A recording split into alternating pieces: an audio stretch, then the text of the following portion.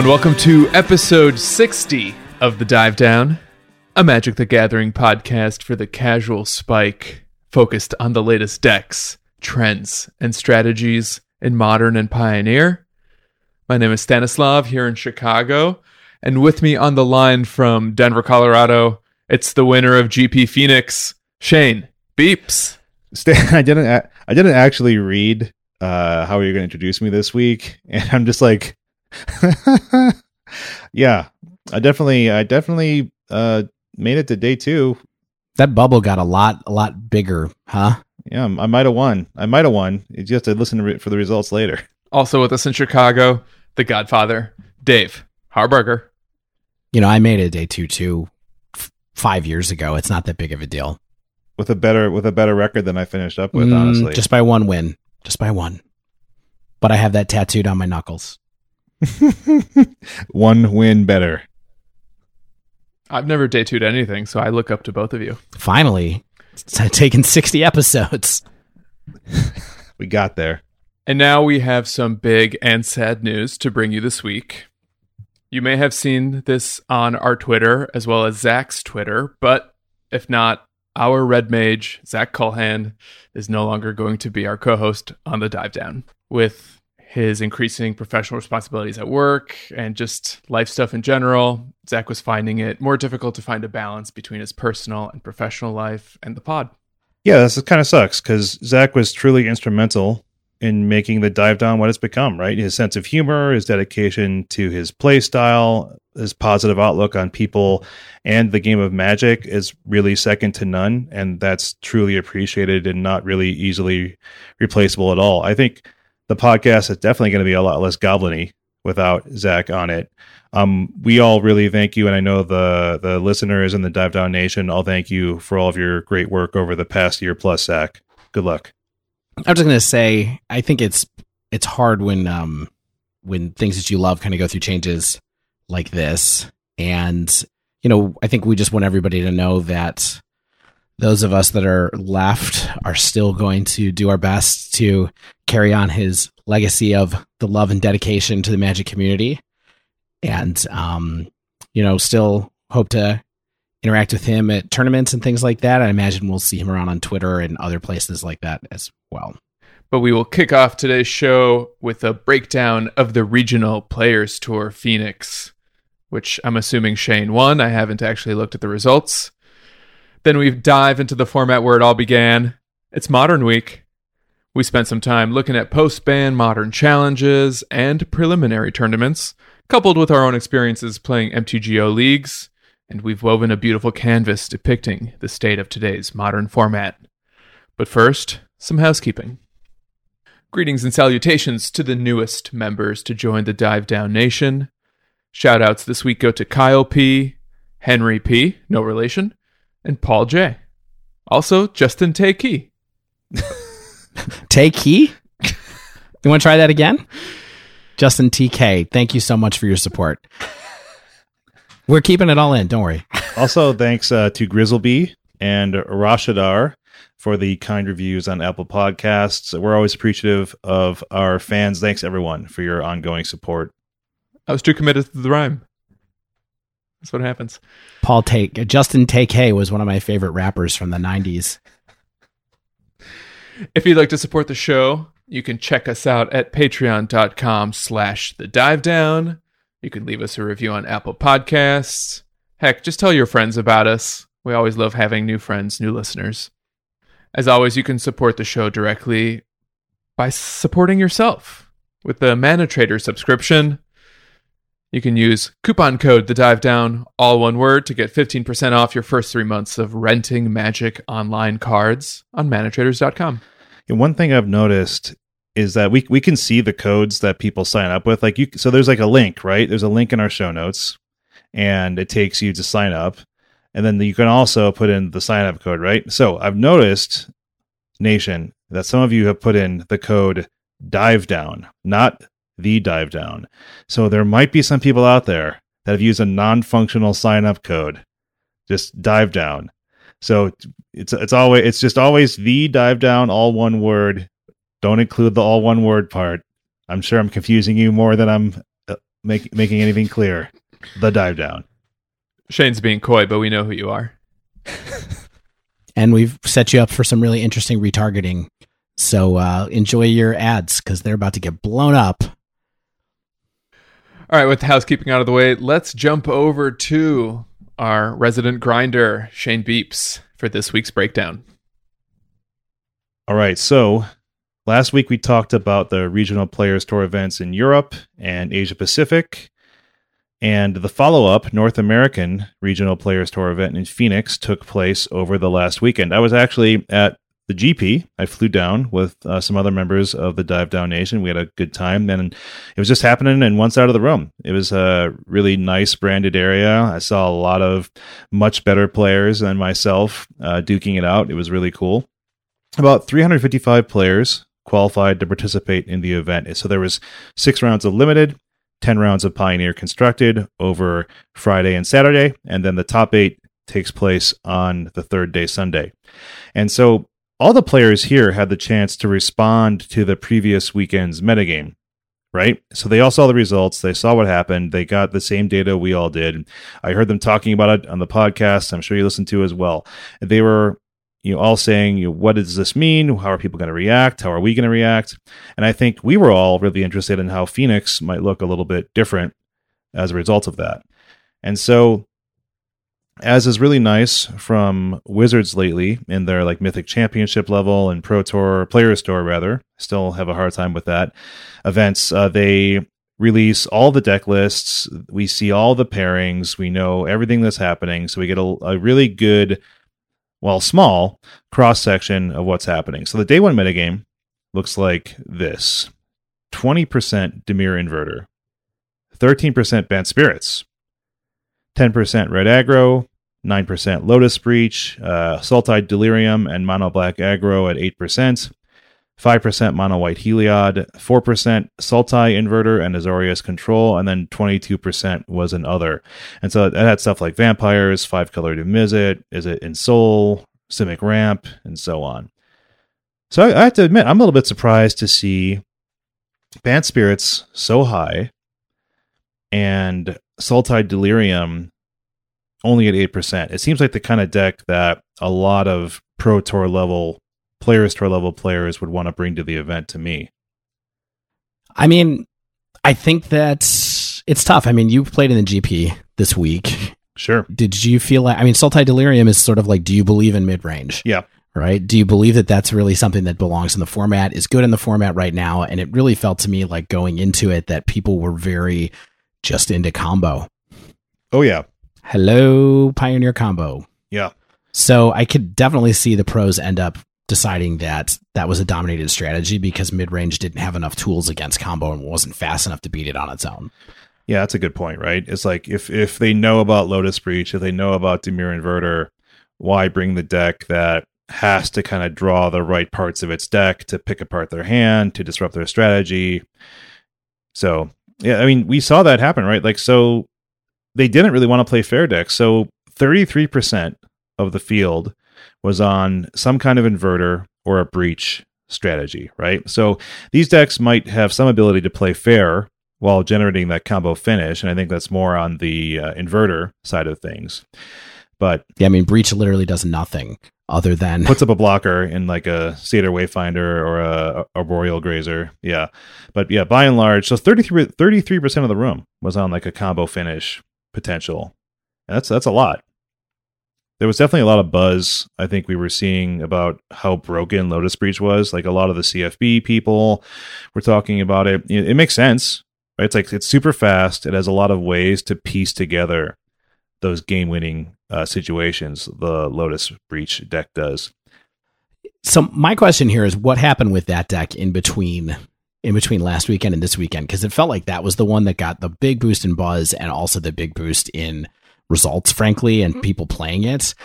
Going into the first PTs, I thought that Lotus Breach was going to be the thing that everybody ended up on in the first place. Me too. And then for it to come later, I guess, do people think that it beats Inverter, or what? Did you get an impression of what that was? Yeah, it's like a turn faster, essentially, because Inverter doesn't interact incredibly well with it. I mean, I don't know what does. And Inverter runs the Thoughtseize, you know what I mean? So it's like if Inverter is running Hand Disruption, if they're running tools to even take out important pieces with like Thought Erasure, or what are the ones that kind of strip things from like their entire deck? Lost Legacy and stuff like that. Yeah. They have the ability to run those type of cards, and they do.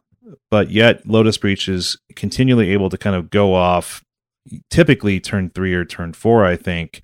But Dimir Inverter kind of is usually like maybe turn 5-ish. So it's just like a step behind.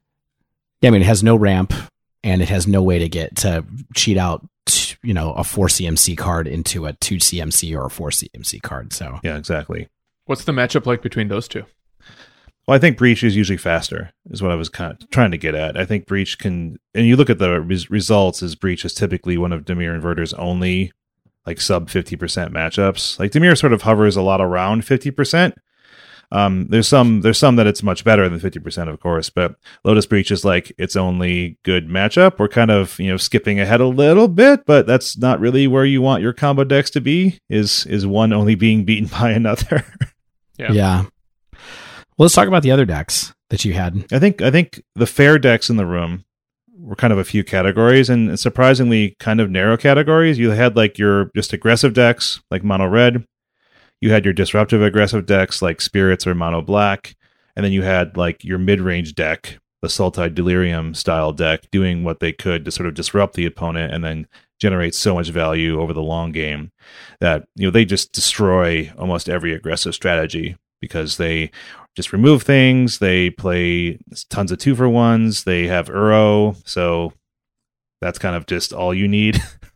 I mean, Spell Queller can counter Inverter, which is maybe a little handy to buy yourself a turn back. So that's why you end up with Spirits being around. Sure. Mono Black has some removal that can be used to kill Thassa's Oracle if they're not ready for that, and the trigger's on the stack in a bad way. So there's a little bit going on there that helps for sure. Yeah, and Spirits lets you run blue, so you're able to play like Mystical Dispute, which is just a hugely important card right now. Right. Mystical Dispute was the most played card I think I saw in the GP, if you included sideboards. Yep. It was like 690 cards, out of all the decks. Pretty wild. Sorry, in the PT, not the GP. Yeah. Which means like an average of somewhere like three copies per deck. Yeah. Which seems like completely insane when I say that. No, 2 copies per deck. So that's just crazy. So let's briefly talk about day 2. As we said last week, it's because they do 3 rounds of draft and only 5 rounds of Pioneer on day 1. The day 2 conversion isn't entirely meaningful, but we saw some interesting trends begin to emerge. So Lotus Breach gained 6%, Dimir Inverter gained 4%, Sultai Delirium gained 3%, and then the sort of aggressive-y, disruptive decks like Bant Spirits, Mono Black, and Mono Red all lost 1% or 2% between day 1 and day 2. So the big gains of Lotus Breach and Dimir Inverter are definitely noticed, and everything else was somewhat flat. After day 1 was over, I saw that LSV was tweeting things like, Breach is obscene. There's going to be a lot of copies in the top 8. Just about everyone I know playing it has absurd records. And so let's see if his prediction rings true by talking about the top 8 for a second. So we had Corey Burkhart win the event with Dimir Inverter over William Huey Jensen on Lotus Breach. So Corey Burkhart is he just always does like Grixis control typically. Yeah. And so him winning with a Dimir control deck is not surprising to me. And then we saw Huey on the CFB team, I believe, on Lotus Breach, which they identified as a deck that they wanted to be playing. And so we saw the 2 big name combo decks in the field show up here in the finals with 2 really good pilots. I mean, Poetic Justice, a terrifying twist in reality where all of a sudden we have combo decks facing off against each other again. I mean, right after that, though, in the people who lost in the semis were Zachary Keeney on Mono Red. This is a faster version. It has 4 Rimrock Knights, 2 Zergo Bell Strikers, 4 Abbot of Carol Keeps. And this deck is looking to push damage pretty quickly. And Jacob Wilson, another excellent player on Sultai Delirium.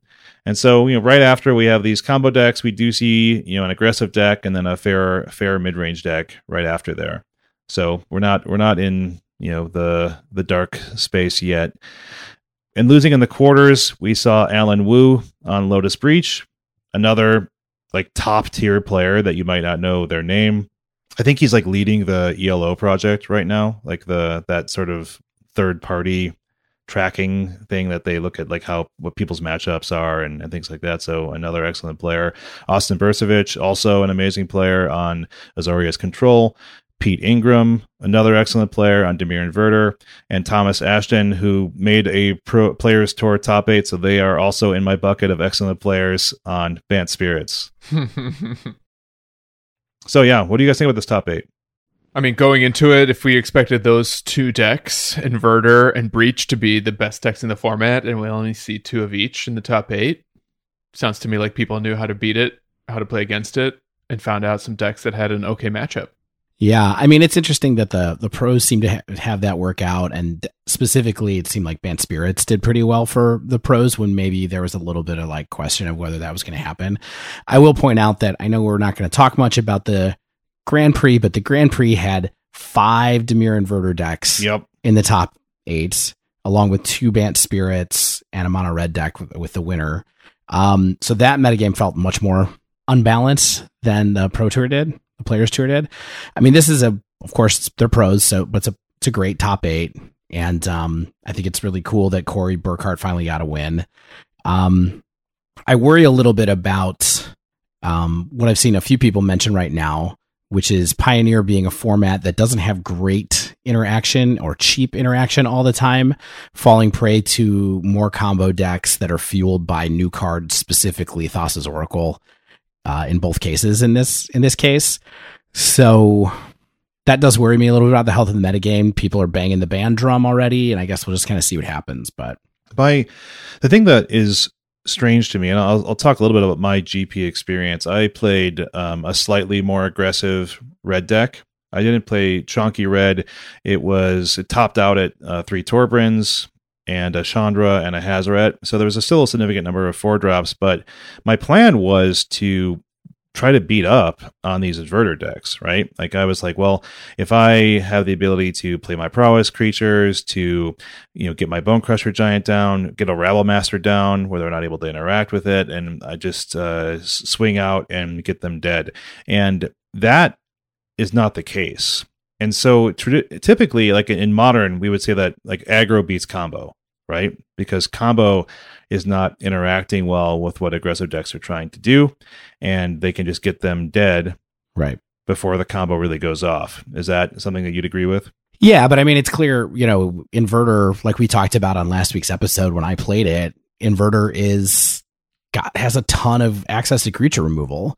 And it has the best creature removal in the format, and Fatal Push and the chonky red decks in particular have cards that generally fall into the range of being pushable. Yep. And they also have Fabled Passage, so they can keep Fabled Passage up to be able to enable it as well. So, and then they also have Drown in the Lock and a couple other tools. So yeah, so this is what I'm getting at, is that because the aggressive decks are less likely or have to be built in certain ways to get under decks like Dimir Inverter, I think that's kind of maybe the challenge that I see even more than sort of what's considered the interaction.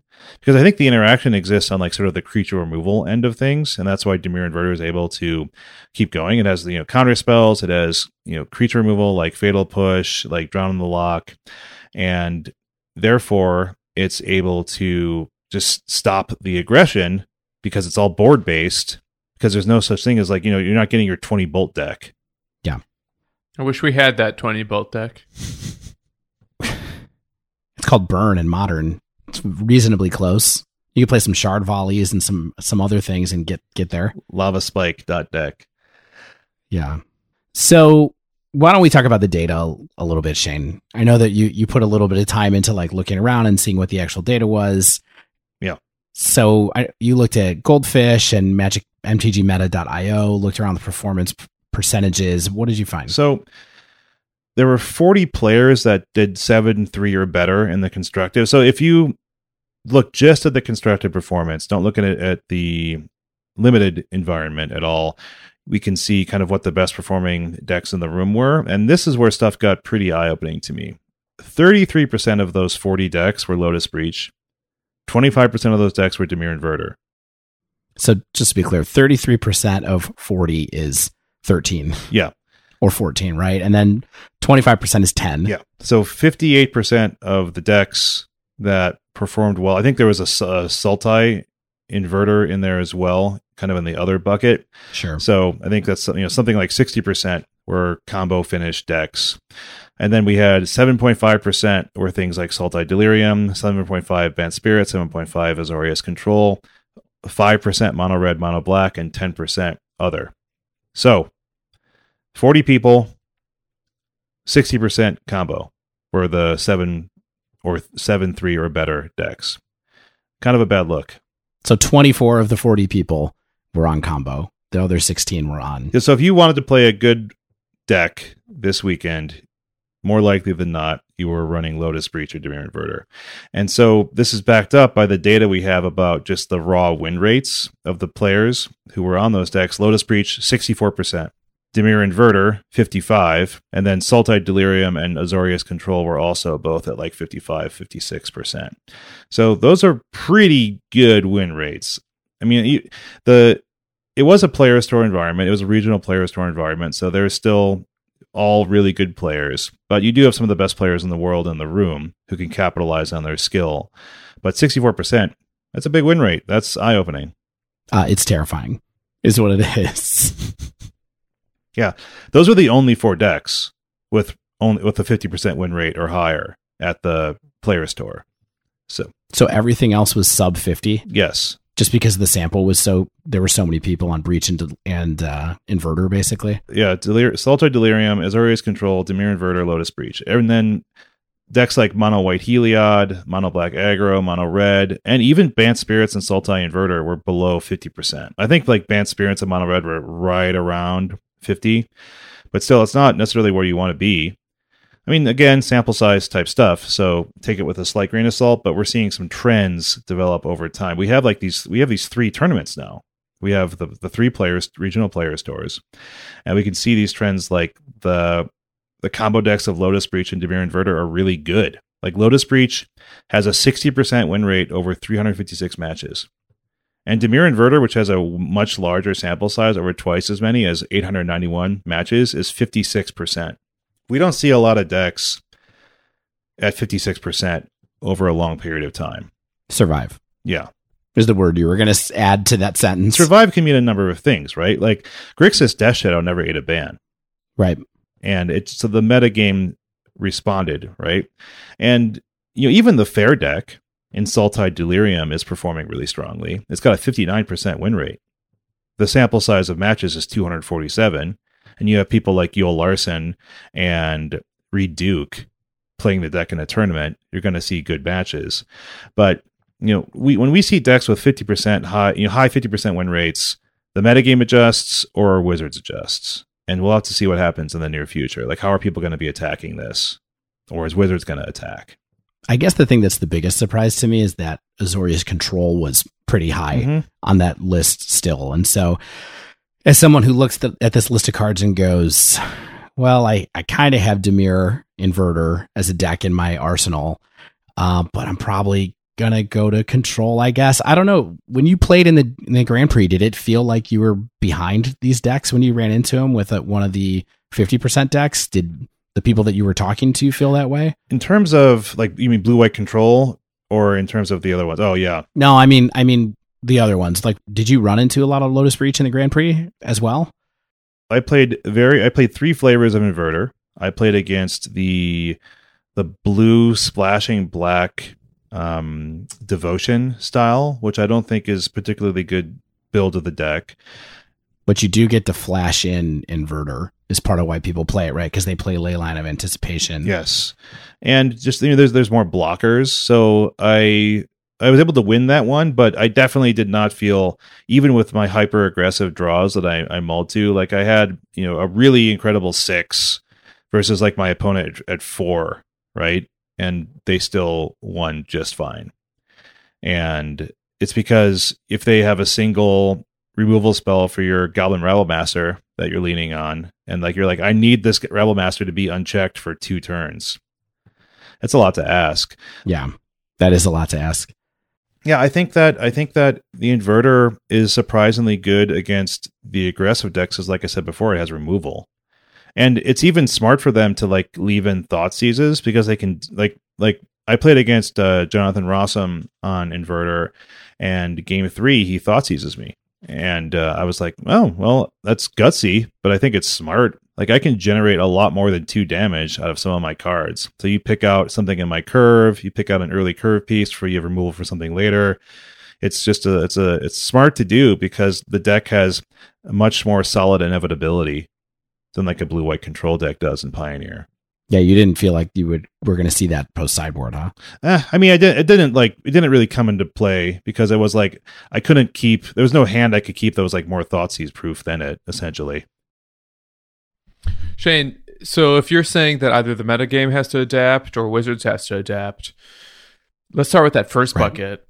What do you think the metagame or the Pioneer card pool has that could start attacking, one of these 2 decks, if not both? Well, I mean, these decks really don't operate very well without their graveyard. I think that we could see stronger graveyard hate than things like Tormod's Crypt. I think that's why being able to run Rest in Peace is good. Being able to run Leyline of the Void is good. I think more honestly, Damping Sphere is really strong against Lotus Breach. They have to be able to, maybe tutor up spells that can bounce it. They do have Granted off of the Fae of Wishes that probably could. Yeah, they get blink of an eye quite often, right? Yeah. So there's a lot of ways for them to deal with it, but it can buy you time. I think aggressive decks, and like I said, aggressive decks do offer more of a threat against Lotus Breach than they do against Dimir Inverter. So that particular combination is probably pretty decent, because they can't go off until they get to the ability to remove your Damping Sphere. I don't really know, Stan, honestly. Like, I think that we've seen some tech in the builds of like the Sultai Delirium deck, like the Brain Maggots tech. That is that Brain Maggot? Is that what it's called from Theros? Yeah. So what you can do, like, you can traverse for it after they Inverter, and then get the other piece and exile it. Right. And they don't really have the ability to potentially remove the Brain Maggot on the field. So it keeps the card exiled. Those deck themselves. So it's like there's a lot of like fun things you can, I think, do in toolbox decks like that. I think Banned Spirits can probably keep learning how to play the matchup better too, potentially. It's like, I don't know, man. I'm not expert in playing all these decks against all these other decks, but I have hope. Excuse me, you just made the day 2 of a Grand Prix. That's a lot of coin flips going my way, Dave. I think, I mean, there's like 3 times I can point to doing something where I was like, I made the right decision. And I really felt like I played really well. I mean, like, so let me talk a little bit about that. You want me to do that to the listening ears of the nation? I know that people in the nation want to hear about it. I know that Stan and I would love to hear a little bit about what your GP run was like. We might as well put it right here. Sure. So like, let's keep it under 4 minutes, 5 minutes. Okay. So I went to the GP. I brought in slightly aggressive mono red. I lost my first match. Who did you hang out with at the GP though? It's all about the gathering. It's not about the magic. Honestly, that was a really good part. We had a really good crew. I went down with Spencer, he plays at the store that I play at most often, which is not that often, but we do see each other there, and he's an awesome dude. He brought a friend of his who I guess manages a game store up north of Denver, so he had a lot of inside information for he knew a lot more card names than I did. Let's just say that.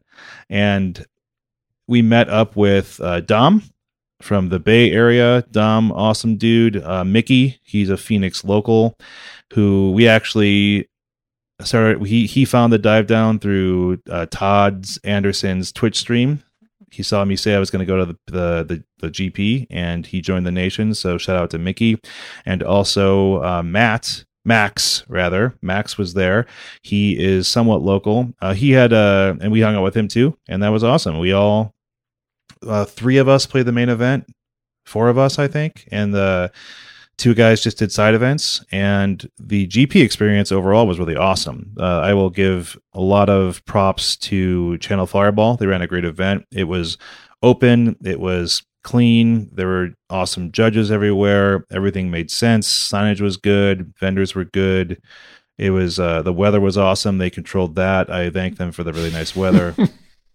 So that was a cool part. We did some side events on Friday, practiced a little bit on Friday night, and woke up fresh and ready to attack the day, which I promptly lost my first match against a Sultai mid-range deck, which is a 80-20 matchup maybe against Mono Red. It's incredibly good. And I was like, well, this might be a fast day, and proceeded to sort of win and basically win out. I won the next 6. I was at 5-1, and I was like, well, I need to win one of the next 2.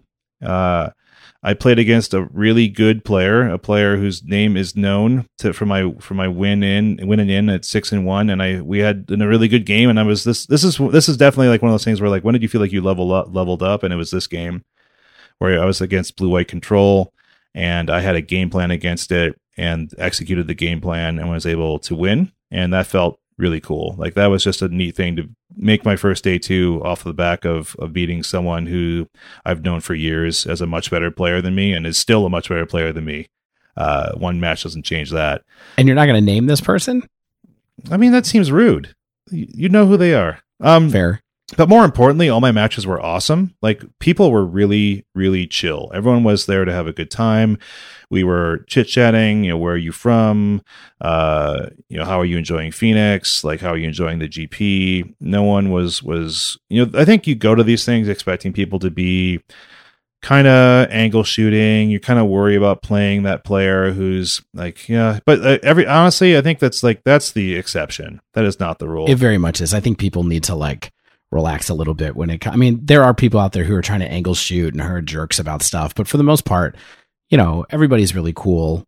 Quite often at the events I've gone to. So yeah, it was really good event. And going into day 2 was a little bit anxiety inducing. At the GP that you and I were at when I day 2'd, I had a similar start. I started out 1-2, yeah, and then had to win out to do it, and it happened. And then you won out.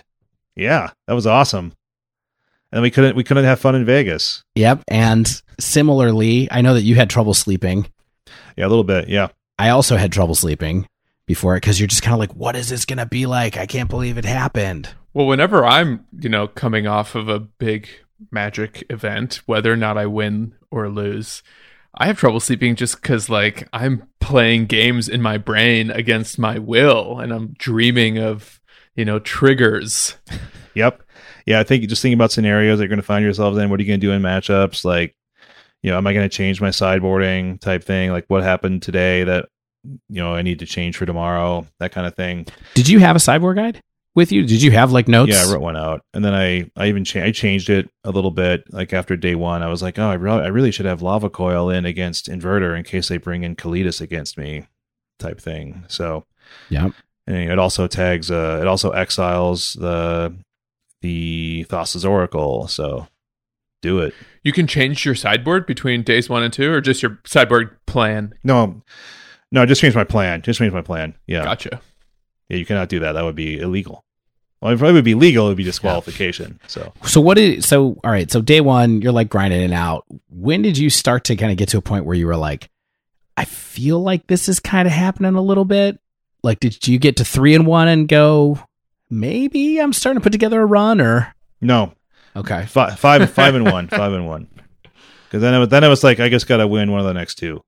Yeah, I mean, I think that's the safe way the pragmatic way to be, right? To just keep it calm and be like, anything can happen. I mean, I'm sure lots of us have started tournaments 3-1 before and been like, yeah, the train can always go off the track here. Yeah, and so often it does. The thing that I am actually most happy about is I have been in situations where I have been winning, and then I just get really anxious. I mess up. I'm starting to play badly. I'm overthinking things or underthinking things. And I was really even keel. Mm-hmm. Yeah, you pause a tilt. Yeah, pause a tilt. I have a tendency to do that too. Is like I don't tilt that bad from losing, but I can tilt pretty hard from winning a couple of times when I felt like I didn't deserve it, or I felt like I played really well, and then all of a sudden I just loosen up my range, and it's like, yeah, it's bad. Yeah, so that was what I was actually most proud of, was just keeping to my game plan, knowing what my plan is against certain decks, mulliganing to that game plan, not keeping looser hands. The deck cooperated extremely well, but you're not going to win Magic if your deck's not cooperating very much anyway. At least I'm not. So it was just a confluence of factors, and that helped a lot. And so I went into, so you play the 9th round on day 1. So you basically make day 2 after round 8, and then you play the first round so that they can finish up things in good time on the second day. And so I forget even if I won or lost that one. But anyway, did I win? I believe you won, didn't you? Didn't you go into... Yeah, I went in at 7-1 or 7-2. 7-2. Yeah, I went in at 7-2. Yeah, so that felt good. Going in at 7-2 felt awesome. Day 2, I didn't perform quite as well. I don't think thankfully it's not due to any big mistakes, I don't think. So that felt good. Like my biggest mistake was day 1, and that was just forgetting some triggers that actually would have won me the match. But let's forget about that. But day 2, I didn't feel like I made many mistakes. It just, the deck performed a little bit less well. I probably made mistakes I don't even know that I made. I'm certain that happened. I played better players. I played better decks. I played slightly worse matchups, and that's what happened. But so I finished at 9-6. Thankfully, the last round, my opponent and I were both in position. If we won, we would cash. So we decided just say, let's split. And no matter what happens, we trust each other to just, send the money when we get it type thing. So I ended up losing that match. So thanks to my opponent for being chill. I'm sure eventually I'll see my half of the, $250 prize. And it was fun. I could say I cashed a GP technically, not by my record, but by just getting into a position where I could split. And honestly, it was some of the most fun Magic I've had in a long time because everyone was very cool to play against. So I'm going to ask you the same question that my wife asked me after my day 2, which was, do you feel like you're good now? And you feel like you've kind of proven yourself? Not good as in a good player, but good as in some of the competitive edge is satiated? Or do you think that all of a sudden you've unlocked a fire and you're like, I'm getting on a plane to the next Pioneer GP? Well, that's a good question, Dave. I really do think Pioneer is an incredible format. Mono red in Pioneer is so much different than mono red in Modern. It's absurdly different. It's so much about the board status and thinking about how to generate positions you can win from, and that felt really cool to identify and execute those. A lot more than kind of living off the top of my deck like I feel I do in Modern Burn sometimes. I mean, you still live off the top of your deck. It's Magic, right? But it felt like I had to maneuver myself into a way to turn the corner, to push damage through, and that was really cool. Yeah, I mean, I think that it was a lot of fun. I definitely will play any Pioneer GP that's in the future. I mean, I think that the next one we'll probably get to is like Vegas, and I'm sure there's going to be some kind of Pioneer stuff there. But yeah, it's one of those things where it makes me feel like, yeah, I could win a PPTQ. Do you know what I mean? Like, or a PTQ. I could go to an event and hold my own against players, understand the metagame, I know my role and things like that. So. And you're talking about Pioneer specifically now. Yeah. Because I feel like, as your friend and observer, you've just been putting in the work into Pioneer, testing lots of different decks, watching the format evolve over time. Yeah, mainly in preparation for this. Do you know what I mean? Like I knew I was going to this event for months, and so I wanted to be prepared for it. I'm definitely going to take a break from Pioneer mentally for a few weeks. I'm going to check out. I want to play some Modern. Everyone else was playing a lot of Modern that we were hanging out with, and so that was something I was like, man, this looks fun. Like they're playing that, playing the new Dredge deck. They're playing the Yawgmoth deck. One of our guys was playing Jund because he's just a Bleed BGX player, dyed in wool. So everyone's playing what they want and having some fun. I saw people playing Tron. I was like, I haven't seen those cards in a long time. We're going to talk about that in a couple of minutes. A long time. Yeah, I think I've talked enough. So thanks for giving me a little bit of a platform to talk about. I think much more than my performance. I think the performance of everyone else at the event was what's truly awesome. Everyone was very cool. CFP was very cool. The Dive Down Nation was very cool. And it made me really appreciate that Magic is still a community I'm very happy to be a part of. Shane, I'm so happy to hear that you had a rewarding weekend. What's next? Well, Stan, I think we're going to take a quick break. And when we return, we'll dive into our analysis of today's modern meta. Stay with us.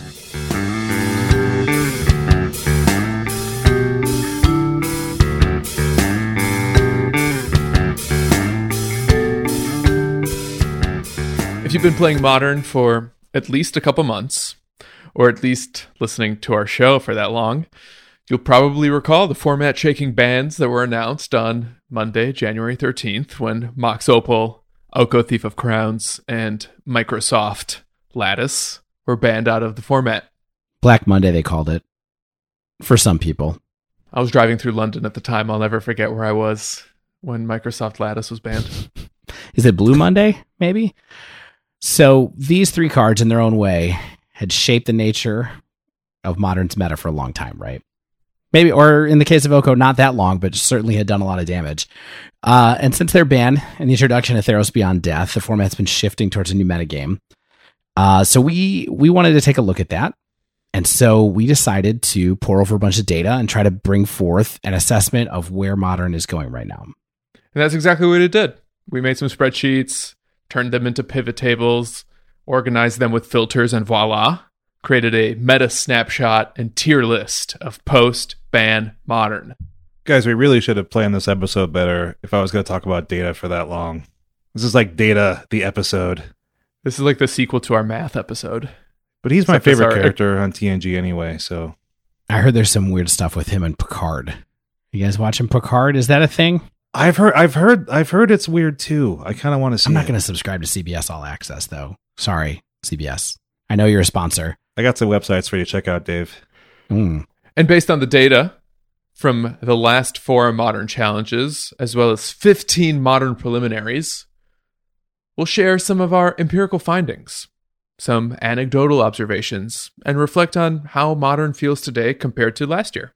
So, since Shane loves data and loves disclaimers, the one thing that we wanted to point out really quickly here is that our data is essentially based off of win counts, raw win counts of different decks, different archetypes, and things like that across these events. So, we have no way of knowing if the frequency of the wins, how much of that's related to performance versus how much of that is related to portion of entry metagame, let's say, like, you know, the equivalent of kind of a day one meta in a Grand Prix kind of idea.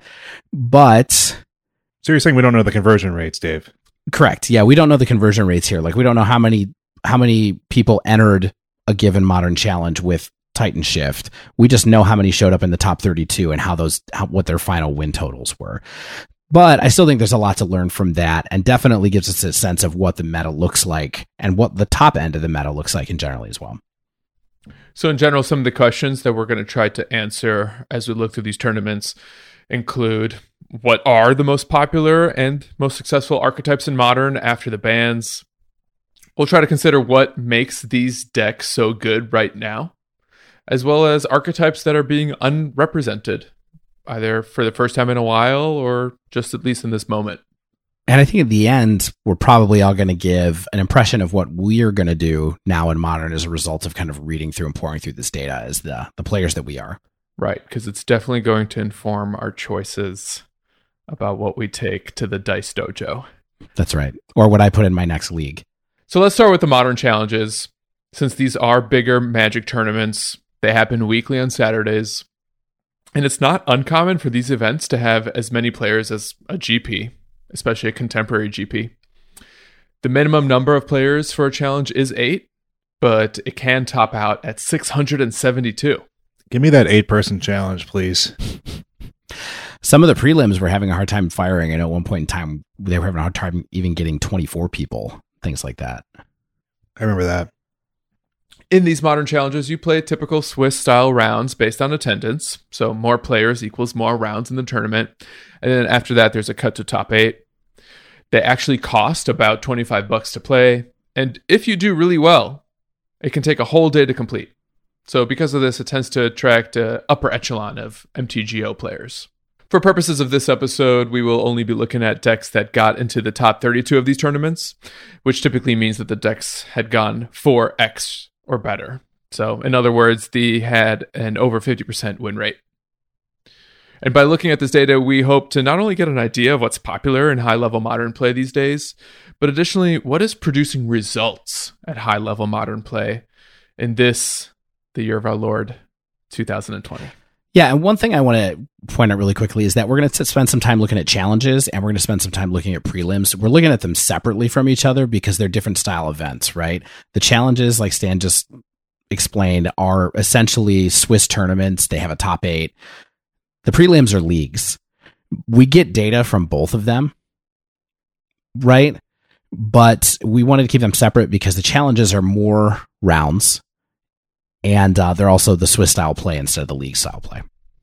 Yeah, the advent of the prelims is one of my favorite things in terms of data quality that we've got from Wizards in a long time, because we're able to see what decks are winning in a closed environment rather than what's just 5-0ing in the larger league. We can see the increased frequency is the thing of if multiple decks are doing well of the same type, we get to see that happening. So without any more ado or caveats or worrying about whether you're going to nail us to some kind of data problems in Reddit, here are our observations from the most recent 4 Modern challenges. So let's start with looking at what we can say empirically are among the best decks and what are potentially the 6 best decks based on total match wins across these 5 tournaments. In first place, by a hair, Amulet Titan.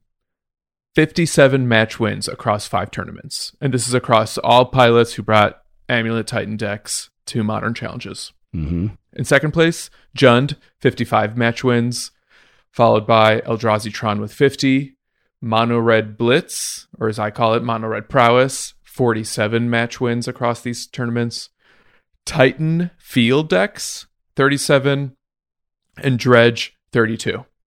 So, great numbers, but I think there's a little bit of something that we need to do here to reduce things down a bit. So the only thing I'd like to do here is potentially move to consolidate Titan Field and Amulet Titan into a bigger bucket that just says Titan decks.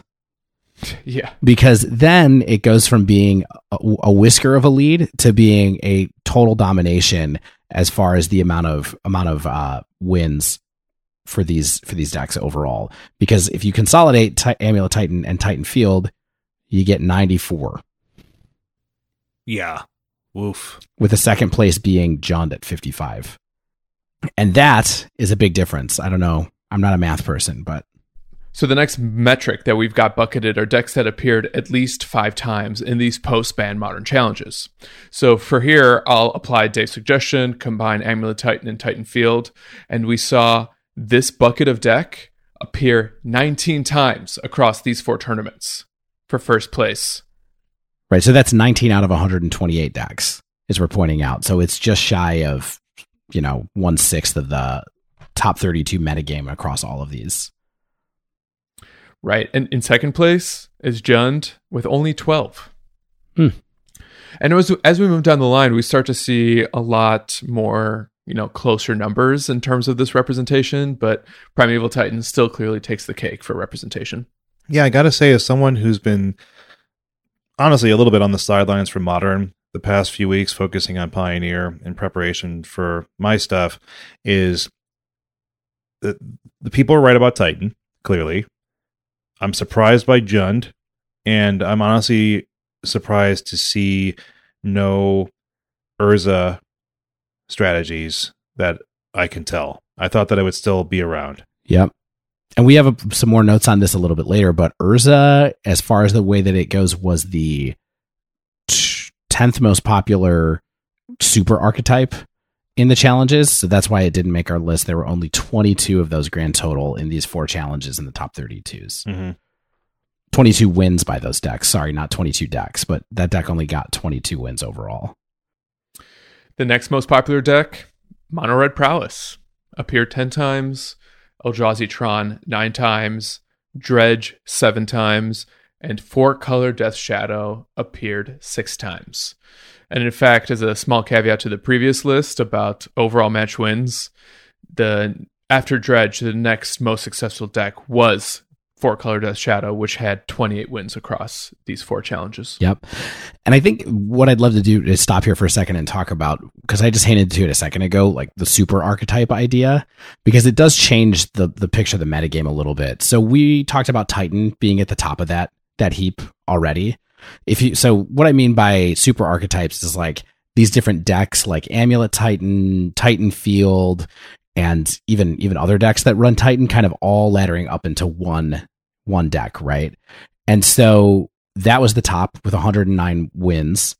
But the second place list with wins was a bucket that I kind of broadly categorized as just combo, which is made up essentially of things like Ad Nauseam and Storm and that kind of combo deck. Jeskai Ascendancy. Jeskai Ascendancy was in there as well. There was 69 wins from those decks. And so it's been showing up a lot as well. Nice. And other than that, Tron vaults ahead if you count Mono Green Tron with it. Mid-range, kind of if you bolster it a little bit, it comes in 4th by adding in things like Mardu Pyromancer and other decks that are really in kind of the mid-range sense. So that's kind of where things sort of stop coming out of changing the order that you talked about earlier.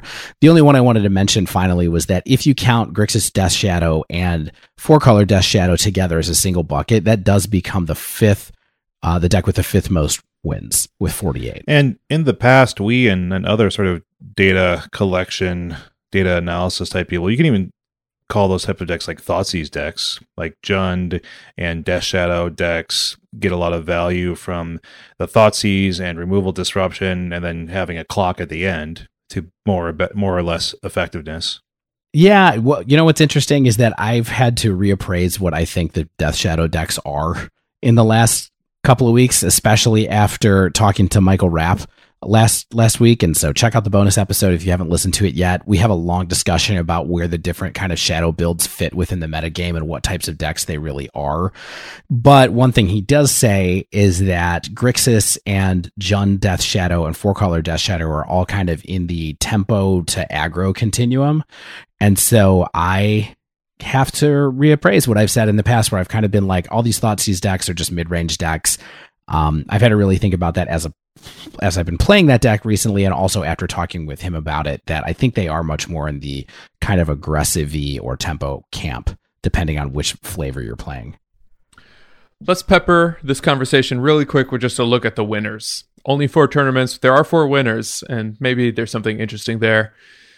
On January 18th, the winner of the Modern Challenge was Blue-White Control. On the 25th, Amulet Titan. On February 1st, Jeskai Ascendancy. And on February 8th, Eldrazi Tron. So, to me, this kind of goes to show that the most popular decks aren't always the ones that are winning the tournaments. They may give you the best shot at winning the tournament, but if you're a Blue-White master, still probably playable. Yeah, Blue-White Control was close to the top of ours too, or sorry, Control in general, if you factor in other control builds with it. So blue-based control like Blue-White and Blue-Red, Stan, was definitely an archetype that was appearing higher in there. So I'm not too surprised to see that win one of the challenges, especially early on, the first one right after the bans. And then seeing the Titan take one makes a ton of sense. Seeing Eldrazi Tron take one makes a ton of sense. Ascendancy is the deck that, of course, is kind of an outlier, but it does seem like combo is good, like I said. And so if you're someone who loves to play these kind of like one-off combo decks, it's probably a reasonable time to try to play them. We're going to pivot to the modern prelims now, but we will return to this data in more broad strokes a little bit later as we share some of our insights and takeaways about the format at large. But how different could the prelims be? Well, let's find out, Dave. Take us through it. So like we said, the prelims are a relatively new addition to Magic Online. They are daily-ish events. You can get qualifier points by doing well in them that let you enter PTQs. So this is part of the PTQ system. The reason that they've taken on a significance, like Shane mentioned earlier, is that Wizards has decided to release all the data from these for us to be able to look at. And so given that they're reasonably high level play with reasonable stakes, players that want to get in the PTQ system mostly have to play these events to get QPs. You do get like a serious level of people playing these cards. There were 15 events that we looked at and put together a pivot table for. And by the way, I think that we should post up a version of this in our show notes that'll let people in the nation have a look at the data that we pulled together. Yeah. What I love about these prelims is it's like going to your LGS and playing a 5-round event where your end boss is Gabe Nassif and Todd Anderson. Yeah. Mm-hmm. Yeah. I mean, that's kind of the beauty about Magic Online in general, right? Is like following someone on Twitter and thinking that they're really cool. And then all of a sudden you look up and you're playing LSV in a league and you're like, wait, the LSV? What have I done? Yeah. He doesn't like my screen name because my screen name is LSV Sucks. It was you. Have you seen that? I mean, if you haven't seen his header image is him playing against someone named LSV Sucks, which is funny. That's not me. It's like the conversation is like, this is awkward. I like LSV a lot, but so I wouldn't. Mine would be LSV Rocks with 2 X's. Yeah. So anyway, they're 5-round events, like Shane said, and Magic Online publishes all the decks that go 3-2 and better in these prelims. So we published these together, pulled them together into spreadsheets, and took a look at the way that the meta emerged on these. And here's what we have. If you look at the individual deck archetypes, the top 5 decks for overall match wins were Mono Red Prowess with 95 wins out of the 15 events that we looked at, followed by Bant Snowblade with 58, Amulet Titan with 50, Dredge with 48, and Jund with 44. Already really noticeable shifts from the modern challenge meta. Yeah, very much. And it's interesting to me since you think there's a lot of overlap in the player base. And this mono red result at the top, without going into too much detail, doesn't surprise me at all because these preliminary posts happen so frequently that they all kind of blend together in my brain. But, I scan them almost every day, and I feel like without fail, there's always at least one mono red prowess deck in those lists. Sometimes it went 3-2, sometimes it wins, but they're always there. And I think that something to note is that since this is a league style event, you can fire up prowess and just blast through a league and try to get your QPs. I haven't had time to play one of these yet because they do have kind of like defined times that they start, from what I understand. So it feels like they're never quite lining up with when I actually get to play.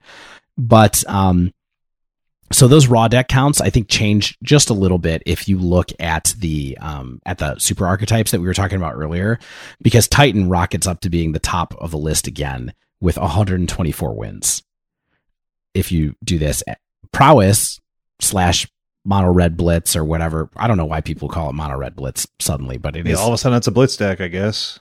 It is the prowess deck. Prowess stays the same because there's really only one deck within that archetype. Tron decks move up into third place with 79 wins. And you can have some debate over how close Green Tron is to Eldrazi Tron is to Dice Station, which is another deck that runs the Tron lands. But if you kind of lump all those Tron running lands together into a single deck, you get 80. Mid-range, you get 79. Combo, you get 79. And Stoneforge Mystic, if you look at that as an overall archetype, you get 71. Really surprised that Stoneforge Mystic decks do so much better here than they do in the modern challenges. But yeah, where do they come from? More on that later. Ooh. We're going to talk about that in a minute when we do a breakdown of deck by deck, because I think that what we want to do is kind of look at each one of these archetypes and see kind of what's going on with them, why we think they're improving, why we think they're on the elevator going up. Yes, exactly. But the last thing we wanted to do for the picture just with the prelims one of the last things is talk about how many of these decks went 5-0 as far as across these 15 prelims go. So we have two things to look at last here. One of them is just a raw count of what decks have won the most prelims or 5-0'd the most times. And it turns out that the number one deck on this list is Mono Red Prowess with 3 5-0s, followed by Dredge, Dimir Urza, Azorius Control, and Amulet Titan, all with 2 5-0s. Right. And looking at the popularity within the format, there's actually a pretty clean cut of decks that appeared in the prelim list at least 10 times. So they may have gone 3-2, they may have gone 4-1. Mono Red Blitz, single most popular deck, 27 prelim appearances. Bant Stoneblade, 17. Amulet Titan, 15. Jund and Dredge both appeared 13 times. And Titanfield appeared 12 times. So it's almost a mirror image to the top 5 decks for overall match wins with some adjustment. But Bant Snowblade, what an outlier. Why don't we start with Bant Snowblade? So now we're going to go through and give our impressions about the individual decks that we've seen. Like I said, what's going up, what's going down. Bant Snowblade is super interesting because, I mean, I love that this deck is still out there and it's maybe considering worth picking up again. You know, it got a pretty big shot in the arm from Oko, and so I think a lot of ways I was surprised to see that it was still here without it. But I do think it's worth noting that the player with the most wins among everyone in these prelim events, which we also counted based on everything, is McWinsauce, who is a well-known blue-white control player, also, of course, plays Stoneforge and was playing Bant Control for a while during the Oko days. They have the most wins. Yeah, exactly. And on all the events, they registered playing Bant Snowblade. So in some ways, there's certainly a few other players who were playing it as well. But a huge part of that is that McWinsauce is in here just doing well with the deck on their own. And so the question becomes, could I really pick it up? I mean, I'm not sure. I'm skeptical, Dave. Not to belittle your skill as a player, but you know, we see this with some other examples, especially on MTGO grinders. When someone kind of focuses in on a deck, they will sometimes be the trophy leader in leagues. And I think they can really come to these tournaments and almost farm tickets. So we know what McWinsaw's decks are, right? It's not like they're using some kind of super novel technology that's always skirting the meta. I think at the end of the day, they're just great with this deck. They know how to play against the meta in these tournament styles. They probably have their own assessment about what's their good and bad matchups and what are their likelihood and plan to play against them. So I don't know. What this tells me is that, sure, the deck is fine, but maybe this is one of those decks that anyone can play, but few can master. Yeah, especially in this meta, right? And this is a more controlling build too. Looks like the lists that they played have tended to include Jace the Mind Sculptor, and so that's a pretty largest deck, right? Like you're controlling if you're going to have that around. So it's almost like a blue-white control that splashes green for some value-y elements like Ice-Fang Coatl and stuff like that. Noble Hierarch. So we'll just cross that one off the list, but I think now we should kind of go through by meta size or what we expect the meta size in Modern to be right now. So let's start at the top of the list. Let's talk about Titan. Titan is the top of the meta game, and it's really not close. I think if you look at all of these events that we looked at, like we said, we looked at 19 events.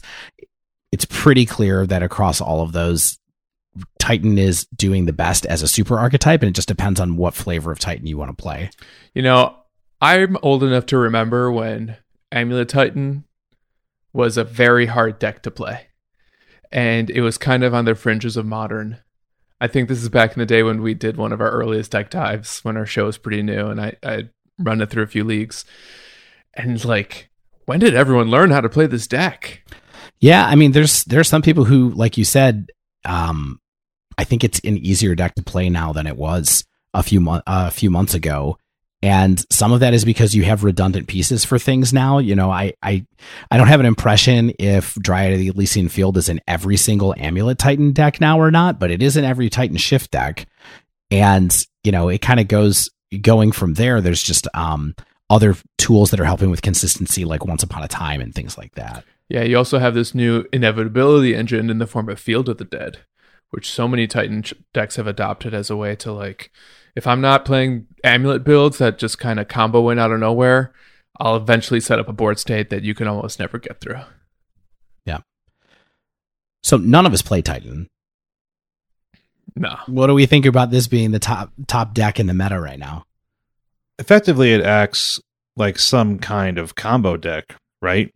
I mean, that's kind of what Modern does in general. A lot of Modern sort of feels like different types of combo decks, but it feels like one of those decks that just generates so much power off of its cards, and it's so consistent at getting the cards that it wants that it feels like a deck that, you know, there are certain lines that happen a lot. There are the occasional lines that happen less frequently that the better players can identify more easily. But I think that it seems like it's a somewhat straightforward, highly redundant, highly consistent, and hard to interact with deck that all those pieces are there to make it successful, like you said. Yeah, and now they get to do wild things like play Valakut with no mountains in their deck. Right? Thanks to Dryad of the Elysian Grove. And occasionally, you know, they'll run Dryad and Azusa so that they have a kind of like half an Azusa and a Prismatic Omen plus the real Azusa so that they can play their extra lands. And it's just got a lot of tools right now. And so I think as a result, you know, I'm not really thinking about picking up this deck because I am very far away from it in my paper collection. The other thing is that, you know, it's running Oro occasionally, I guess, for value and things like that. It's just not a deck I'm going to get close to. So I'm going to make sure I have all my tools that I can possibly get that fight this deck. It amazes me just how powerful Primeval Titan is. You know, it's the heart of all these decks. Without Primeval Titan, I don't think they would function, or they would look very, very different at the very least. And it just kind of makes me wonder, you know, if Blood Moon isn't good enough to deal with these greedy land-based decks, I mean, that seems like a card that's kind of like breaking some of the fundamental rules of Magic. Titan or Blood Moon? Titan. Yeah, I mean, it's interesting. When we interviewed Todd Anderson a couple of weeks ago, he was basically like, what's going to happen? We asked him what he thought was going to happen in Modern. And he was like, can I interest you in a large green man? And, you know, he was right. And I think a lot of people had this call after these cards were banned. And maybe this is a better kind of state for us to be in, as far as that goes. But it's still kind of like, it's a lot at the top of the metagame right now. So you want to talk about Blood Moon for a second? Because I do have one deck here that runs it out of the board. Oh? I love Blood Moon. The next deck on the list, of course, that we talked about a couple of times is, I'm happy to tell you, Stan, we talked about it earlier, that Mono Red Prowess is back. Remember when Faithless Looting got banned and, you know, people were testing various shells for Mono Red Prowess, and I was like, this deck stinks. I feel like I can't win with it anymore. It took a huge gut punch. A few months later, I sleeved it up again, took it to the LGS a few more times, and I gotta say, I did quite a bit better with it. Did you really? Yeah. What do you think is different about it now? Because it's the same deck that was around after Faithless was banned. And I had struggles with that deck as well. I mean, I tried the Kiln Fiend version, I tried the Runaway Steamkin version, I tried the neither one of those versions, and I don't know quite what's going on right now that's making it a lot better. So, in my experience in the past, some of the more problematic cards for me at the time were Weather the Storm and the Thopter Foundry compo, as like these just very popular tools that people were using to gain life, in addition to whatever other incidental life gain was out there. So it became really hard for me to close the game in the end. And I think we're starting to see Thopter Foundry combo decline and Weather the Storm become less relevant as well. So it's funny you mentioned that. I think we're going to talk a little bit later about where Urza is right now, because Thopter is actually on the way up in Urza decks as they are on the way down as part of the meta share overall. Yeah, I'm looking at these lists, though, like you said, Dave, like these are essentially the same sort of prowess lists we've seen in the past. I think Steamkin now seems to be a standard inclusion. It's really controversial still. Like, some people still hate that card. Like Ryan Overturf, who plays tons and tons of prowess online yet, is running Mishra's Bauble in his version, you know, and it has like some real spicy stuff going on in there. But like, this is a world where Jund is in the top let's say, quartile of decks that are showing up in these events, isn't Jund going to eat this kind of deck alive, removing the important creatures and just leaving them with a handful of burn? I mean, maybe that's why Jund is partially on the rise, right? Is that this deck is there for it to prey on a little bit? Because I definitely think Jund struggles a bit with, I mean, in my opinion, Jund would struggle a little bit with Titan. Now, I'm not an expert in either one of those decks, but it feels like, you can have removal to kill the Titan, but you're not always going to be able to out two for one them when they're just like dropping, they're Valakutting you to death or making a bunch of zombies, basically. So, yeah. Yeah, I mean, Dave, your point about Urza, I think, is interesting. Surely you'll agree that the position of Urza now, especially post Oko, definitely post Mox Opal. Yep. I mean, it's clearly like Urza's on an increase post that moment, but that was a huge hit to that. Absolutely. I think having like this tier 1 deck that had this life gain engine as part of its plan, essentially being more or less erased from the top meta, I think that helped a deck like Mono Red, pop up. Yeah, and I think the other thing that helps a lot, I think we should talk about Urza right now, but the last thing I wanted to say about Mono Red, and this is kind of how we got here, is that if Titan's at the top of the meta game and you have a fast deck that has Blood Moons in it, that seems like a good thing that you can cause some trouble for Titan with. And so I think that might be part of the reason that Mono Red Prowess is starting to get good too. The only problem with Prowess is that literally the only way that it can get around an actual Titan is by making your Prowess creatures so big that they can still attack into it. Because there's no other way to kill one. Well, you don't kill it. Then you just, at that point, you burn them out. Because if they're casting Titan on turn 4 at the absolute earliest, right? In theory, by that point, you've done at least 10 damage. Hopefully. Yeah, hopefully. You can't just get into those weird games where you're like, wow, I'm a little bit slow here. How am I going to get through a Titan? Well, I just have to unload my hand and attack with 2, 7, 8 Swift Spears, which is totally possible and has certainly happened before. Mm-hmm. So let's talk about Urza. It's definitely fallen down. It was kind of undisputed the number 1 deck before the bans happened, and now it's ranked right around 10th overall in deck count across both types of events. And what kind of deck is it right now? Well, it looks like most people have moved off of Simic and back onto Grixis, which is sort of where Urza's story started in the first place. Before Oko, before people realized like there was a way to build it that was just green. It's also moved back towards using the Thopter Sword combo. Yeah, the Thopter Sword combo didn't need Mox Opal. It just made the deck faster. Yeah, exactly. Although, I guess in theory, you did have another artifact that you got to, sacrifice to Thopter Foundry, but that can be replaced. Yeah, definitely. And I think there's still a lot of potential in the card, and people are still just trying to figure out what to do with it. The one thing I would say is that I think it's worth noting that in the challenges and the prelims, Urza had 2 5-0s. Urza archetypes had 2 5-0s in the prelims and had 3 6-1s in the challenges. And so my money is a little bit that maybe this deck is going to re-rise after it continues to be tuned and maybe really how to find its kind of place in the metagame again. So I wouldn't bail on this deck quite yet. I would be keeping an eye for it to come back towards the top of the metagame again, because it looks like sometimes it still is performing really well. Yeah, Urza is just still a fantastic card that lets you do so many things in your turn. Mox Sapphires are good. I'm tired of telling you this. Yeah. And it still gets to run a Mox. It still gets to run Mox Amber. So if you make a build around enabling that, there's still ways to make it work. I saw somebody tweeting today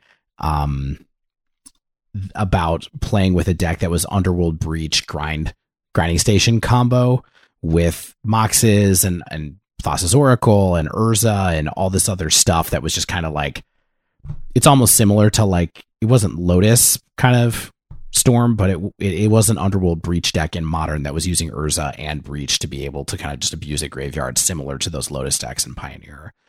Maybe that's the next direction it goes. It's hard to say. Let's talk about the other Urza, the Architect.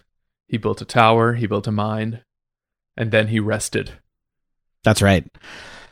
So the next kind of archetype, super archetype down is kind of Tron decks, right? And that's led right now by Eldrazi Tron, because Urza's Tower and green are apparently no longer friends. This is a sad thing. This is a sad thing for me to realize. I was hoping that I could maybe go back to my pile of Russian Tron cards, have some fun with it, but it doesn't seem like it's doing too well. Unfortunately, I think you need to get some chalices if you want to play, my dude. Ugh, Russian chalices? That seems a little pricey. It does seem a little pricey. Tell me why it's not so good.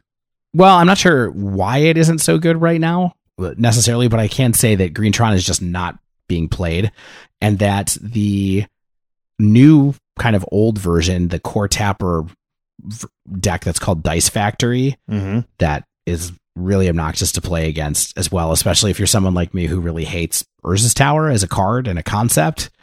On the conceptual level, I hate your architecture. I don't like that you get a bunch of soul lands. What else can I say? This new version actually did more stuff, appeared more times than the Greentron deck, and racked up a bunch of wins in the prelim. It had 22 wins in the prelims, and it was in the same bracket as Burn and Titan Shift and Storm as far as like the raw number of wins. So when you kind of put them all together, you get an archetype that's still happening. And Eldrazi Tron in particular was actively hit by the bans when they banned Microsoft Lattice, and it's still performing all right. Yeah, one thing I've noticed, especially after the fact, Microsoft Lattice, my favorite card and operating system, it only was one slot in the sideboard. You only ever played one. And with the rise of these Titan decks, I think it's been replaced by Sundering Titan. And now you just have this new great silver bullet against the top dog in the meta that is also a win condition. Yeah, and it's interesting because when that ban happened, there was a lot of discussion about if e-tron could survive without the ability to do the auto win button. And to me, it feels a little bit like it hasn't really missed a beat. You know, good players are still on it. At least they were at different points in the last month in the challenges. It has 1-7-0 finish and 1 win in the challenges among performance in the prelims that was in the top tier as well. So it just seems to me like, hey, still very good. I think that if you, and it's even still playing Karn the Great Creator as a package. It's not like they found a different thing to do with their sideboard and their main board kind of for value. Yeah, because liquid metal coating was also fantastic. Yeah. You know, Lattice wasn't the only good thing about this deck. And I think as long as Reality Smasher and Thought-Knot are around, and there's a deck that could ramp into those with some consistency, and play Chalice of the Void, and heck, why not Emrakul the Promised End that you can actually cast and get that cast trigger? I'm actually not surprised this deck is still around. I think it's going to be really good for a while. Makes sense to me. And Shane, the reason why Mono Greentron might not be as present right now, I think that has to do with the presence of Mono Red Prowess as just like potentially a faster burn deck. Sure, never helps. And I think these Titan decks can juke it. Right, you can either, if the Tron player has a Karn, then you can play a bunch of zombies, and if the Tron player has an Ugin that's low enough, then you play your Primeval Titan that brings in more Titans. Yeah, I'm curious how that matchup plays out. I haven't played that in a minute, so I'm looking at the list and I'm seeing that Tron isn't off the face of the earth, but it's not anywhere near as popular and as prevalent as it once was. As it once was even like 8 months ago or 6 months ago. Exactly. Question. Mid-range. Dead or alive? Apparently it's quite alive. My pins. They're no longer valid. We ran out of those a long, long time ago, man. So Jund was the deck that actually appeared the most in these top 32s, rather inexplicably. So within the Modern Challenge, we actually saw 12 copies across the top 32s. And Dave has no idea why. Does anybody have any idea why? It's pretty interesting. And they're very stock lists too. Like it didn't feel like there were any new cards in any of them or any like new tech that suddenly enabled them to come back. Because Oko was a nightmare for it. And that's basically probably it. People love Jund. And now that Oko's gone, it doesn't hose their entire strategy. I also think maybe Liliana the Veil is really good right now. For the Edict? yes, for the Edict, because people are playing kind of narrow creature strategies, as well as the consistent hand disruption. So you can potentially run a card or a deck like Titan out of gas. I think that's pretty good. And Goyf is just like a 2-mana beater that gets the job done. And part of me suspects it's really those two cards that are keeping Jund so strong. And then the rest of the package, you can tune to your meta. Yeah, it's funny when you look at like what are the fatal push decks in the format, like what's picking off opposing Tarmogoyfs or on the other side of the battlefield. You basically have the Mirror and Death Shadow. Yep. Mm-hmm. Yeah, and speaking of, Death Shadow seems like maybe it's having a more middling kind of performance at least in the tournaments that we're looking at here, which is sad because I put a lot of time into playing Death Shadow recently. And it's the other Tarmogoyf deck, basically, right? So I feel a little bit like maybe some of the people who were playing Goyfs in Death Shadow might have gone, I need better spells. I need more 2-for-1s. I need to go more mid-range, and maybe came home to Jund. And so that's what's making me wonder if Jund is there. And part of that, again, might be because of the kind of presence of Burn. Not Burn, but Mono Red Prowess. Yeah, especially if we stick to our theory that Jund beats up on a deck like this, which supports some of my experience with Mono Red Prowess, then I think maybe it has, some decent matchups in the meta that it gets to prey on. I mean, there's always the balance, right? Where it's like Jund can take a lot of damage from its mana base. If Jund going down to 15 off of a fetch shock Thoughtseize is never going to be good for it. There is the Blood Moon issue in the sideboard for Mono Red Blitz. Jund is going to know about that, of course, and can try to play around it, but you can't always. You don't always get your fetches to shock to get your basics. You sometimes have a couple of shock lands in your hand, and you're like, well, maybe they won't have it. I can't really mold a 5 to try to get perfect basic mana. I have seen a couple of Jund lists that are running Arkham's Astrolabe. Oh my goodness. What? And playing Blood Moon themselves. By the way, I don't think they appeared in any of these prelim or challenge results, but I've seen it floating around a little bit, which just seems like some wild tech to bring into Jund. Yeah, but unfortunately, to pop back over to Shadow for a second, it was top 5 for wins in the challenge. It was barely top 10 in the prelims. They had only one 5-0 in a prelim for a Shadow deck and no 7-0s or 6-1s in any of the challenges. It just kind of seems like maybe it's time to try something else for a minute. Bonus episode that came out early this week you should check out, Notwithstanding, where we go deep on Shadow. I might use this as part of an excuse to kind of hop off of Shadow and go play some Prowess again, but let's see. Yeah, unlike Jund, if I'm playing Shadow and my opponent is on Burn, that just puts so much pressure on me to make absolutely no mistakes and draw very well. Yeah, it depends a little bit on which deck you're playing. Because post board, you have a chance to have a bunch of Kobru come in and help you out a lot. If you are on Jund or a 4-color Shadow, you get a chance to play Tarmogoyf instead of Gurmag Angler. So if they bring in some kind of like graveyard hate to keep you from gangling, you're a little bit more vulnerable, I think, with Grixis Death Shadow than on the 4-color list, essentially. And so I found that my matchup on 4-color against red was like fine, but not great. But Grixis Death Shadow, I feel like, is a lot harder to kind of navigate that. All right, let's take a second to talk about a deck after my own heart. Mm-hmm. Blue-Red Control. Yeah, this is a secret thing that I saw in the lists, I think. Just being plugged into that community a little bit, a lot of people are playing the Blue-Red Breach with Emrakul and Through the Breach. Even Aspiring Spike, friend of the show, and Shane's buddy. Oh yeah, by the way, I forgot to mention that I was able to meet up with Aspiring Spike. I was able to meet up with Yamakiller, Gull, and Evert, 2 streamers that we've had on the show before. They were cool to hang out with. So yeah, props to them as well for being chill guys. Very cool. Yeah. So, when Aspiring Spike starts playing Through the Breach, in addition to like all the usual Blue-Red Control players, I think that speaks a little bit to the deck's positioning right now. And maybe it's just a better controlled shell in this moment than Blue-White Control because Wraths aren't as good. Because I think that's why you play Blue-White over anything else. Totally. And it's interesting because the counts of decks that we saw played and performing at our kind of like various performance thresholds that we had for decks, Blue-Red was pretty much the same count as Blue-White Control. And I feel like I haven't seen that in a while. That was a pretty big surprise to me. Yeah, these blue-red decks aren't even playing Thing in the Ice as often as they used to. Through the Breach just seems like such a popular finisher for these strategies. And I think the fact that Thing in the Ice isn't seeing play kind of adds a little credence to my theory that Wraths just aren't as powerful in this meta as they were, a few months ago even. Totally. You're not wrathing anybody's Primeval Titan away before they get value. Yeah, it's those zombie tokens that make me think that I want to bring in Anger of the Gods whenever I have this matchup. Because you gotta play that Anger.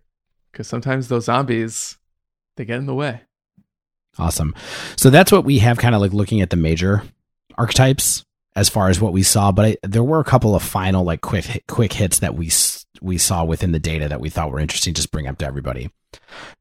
Already talked about this, but the group that we labeled as combo Storm, Ad Nauseam, Neobrand, Random Broken Stuff seems to be good at the moment. It's second in wins and challenges and fifth in wins and prelims. So if you would like to not interact, this is your time.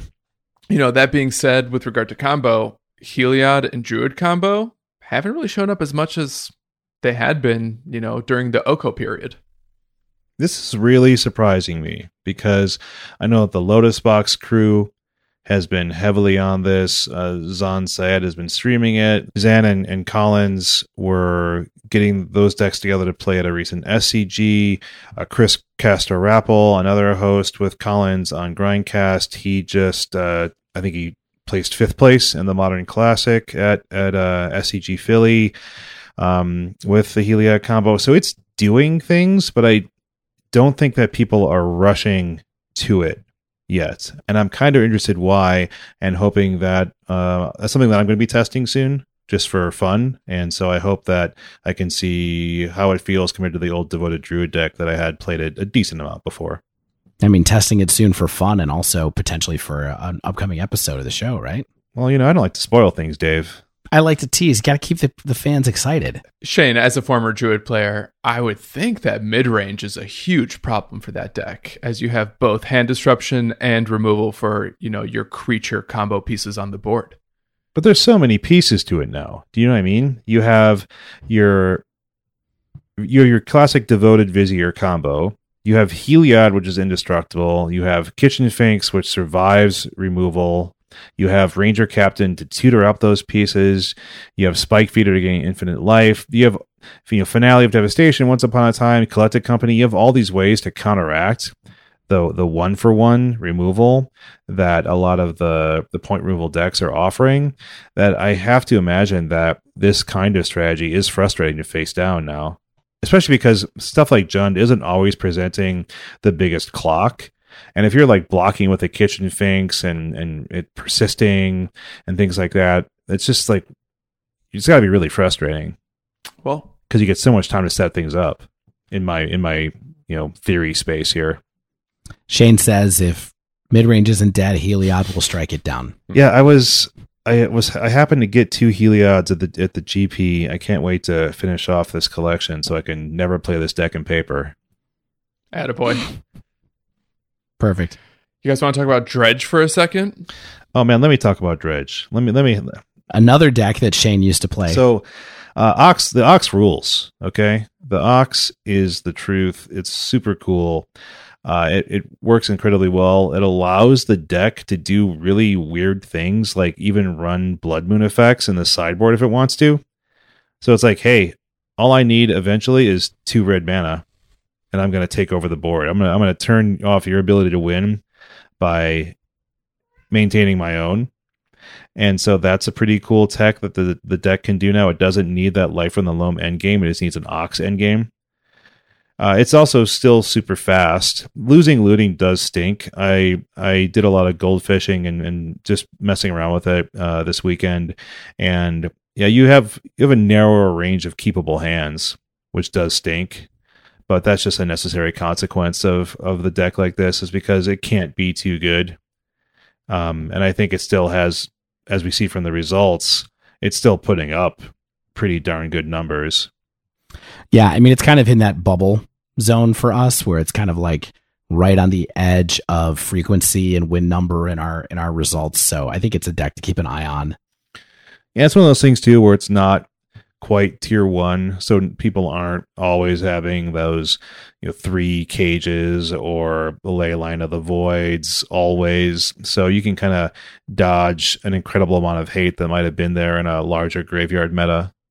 Cool. Last couple of decks we want to talk about. Vile Aggro. Y'all remember Humans, also known as People?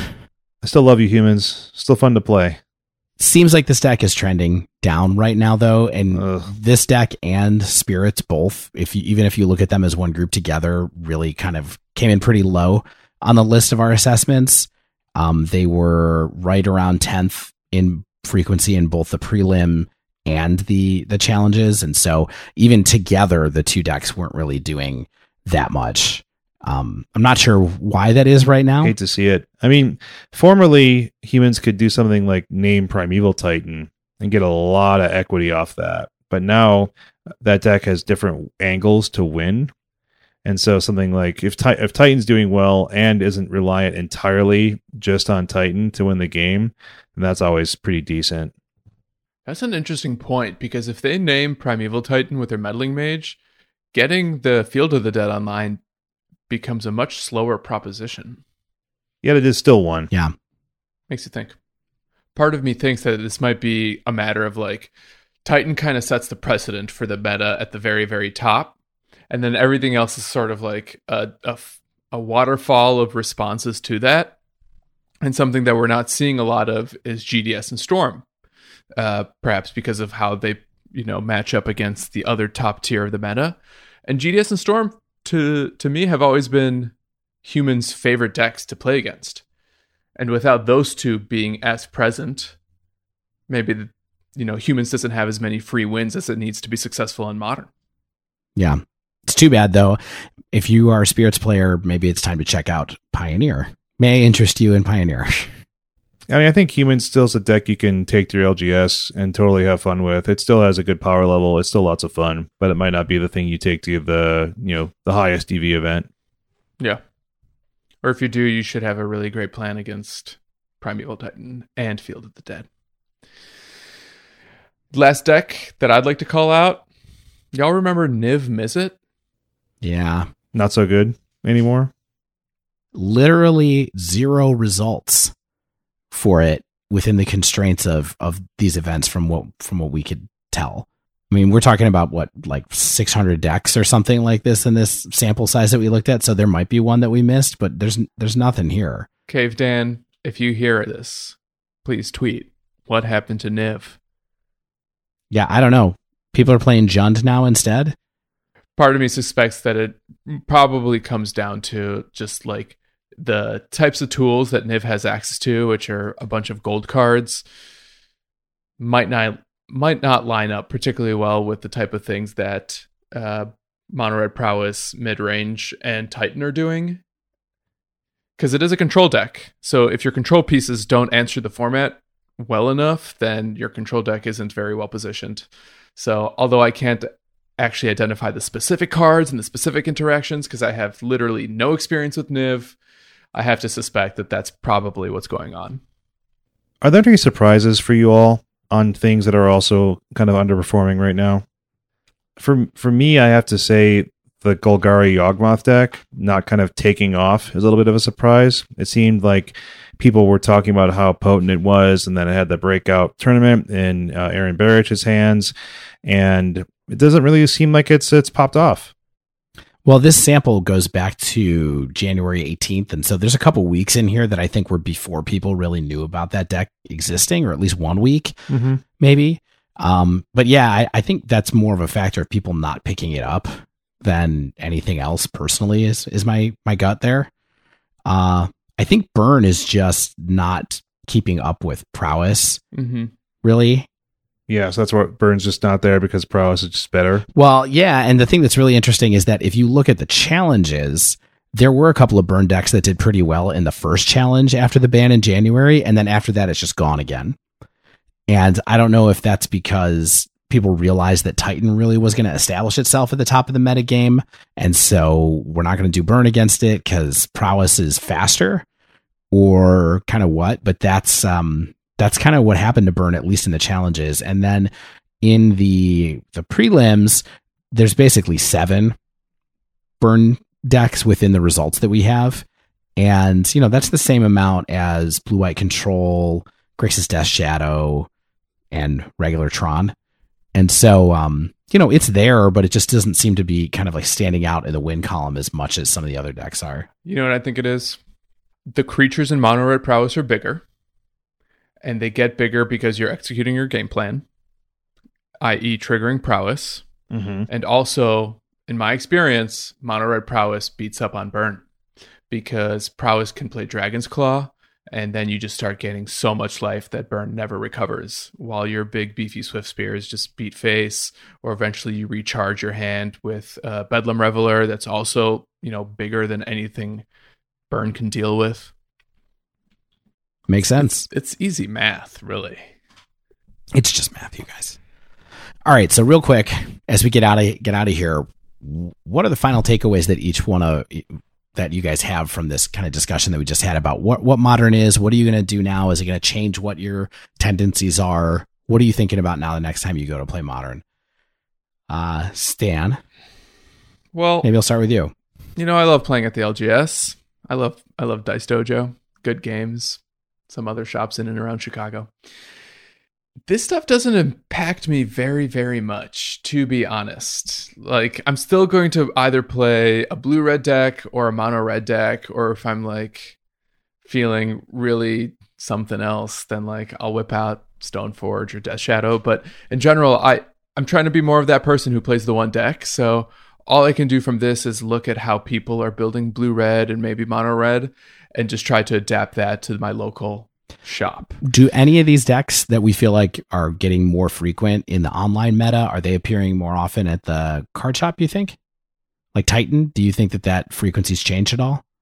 I do see Titan. I mean, one of the cool things about Chicago, I think, even though it's a diverse meta in the stores I play, and you're unlikely to have the same matchup multiple times, whatever's at the top of the tier, it's pretty likely that at least one person in the room will have that. So I have to have a plan for Titan. And I definitely have to have a plan for Jund, because half of Chicago has the Jund deck. So in that regard, this data and what's happening on the larger competitive scales of Modern does trickle down and inform local players, especially in a community as big as Chicago's. But, let's say I was someone who only had Bant Soul Herder or, some other kind of fringy deck. I don't think this data is discouraging per se. I think it just kind of tells you how you need to work your strategies and sideboards to kind of beat the top of the meta while still honing your own skills. And there's nothing really new emerging here that tickles my fancy. Here's what I think. I think the Heliod deck is probably a lot better than it looks on Magic Online, because the Spike Feeder combo is essentially impossible to execute. A lot of the combos to do with that deck are really challenging to execute. I think that's why it's slightly more popular in paper than it is online. I think it's going to be a better performer than it seems. It makes me excited to start playing it in paper, especially. I think I also like to attack on the angle of Dredge still. I think Dredge is still really cool. I think the mechanic is fun to mess around with, and it's a powerful deck. And I like the concept of still being able to play a very good red deck, because I think that there are decks that I can squeak out a few wins here and there with. I like playing them. I like executing the game plans that they have, and so having a tier 1 red deck in the prowess gives me something to always audible back to for every tournament, because I always do that. I always think about playing something else, and I play a red deck. So if I'm playing something with high EV, playing mono red blitz sounds like fun to me. But largely, I think it seems good. It seems like it's pretty flat. There's different options for different types of players. You can play grindy decks. You can play big mana decks. You can play combo-y decks. You can play Jund removal style decks. You can play your Death Shadow. You can play your control with Snowblade. It seems like it's everywhere, and nothing seems too busted. You know what this reminds me of? This reminds me of when Izzet Phoenix was the number one deck in the format, where you had this like very clear top dog, but the meta beneath it was quite diverse. I think that's what we have right now with Amulet Titan, or rather Primeval Titan decks, where Primeval Titan is this really important creature that informs like, you know, a handful of decks at the top, but beneath that, you can play a lot of different strategies, and it doesn't feel like as homogenized of a meta as we had during Hogak, or as we had during what was that Sultai Planeswalker? Already forgot his name. Oko. The sexy one? Yeah, Oko. Oko. You know, I never remember an X after I ditch him.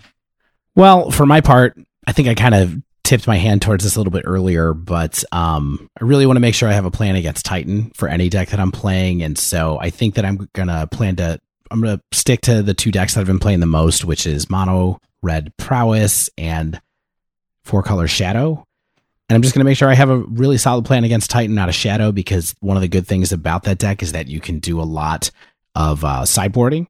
So you can get Ashiok, you can have Aether Gust, which is secretly, I guess, a really good card against Primeval Titan because of the wording on the card and a couple of other things. Mm-hmm. And then, yeah, I'm gonna try Mono Red Prowess because I get to do some blood mooning again and just kind of see where it goes from there.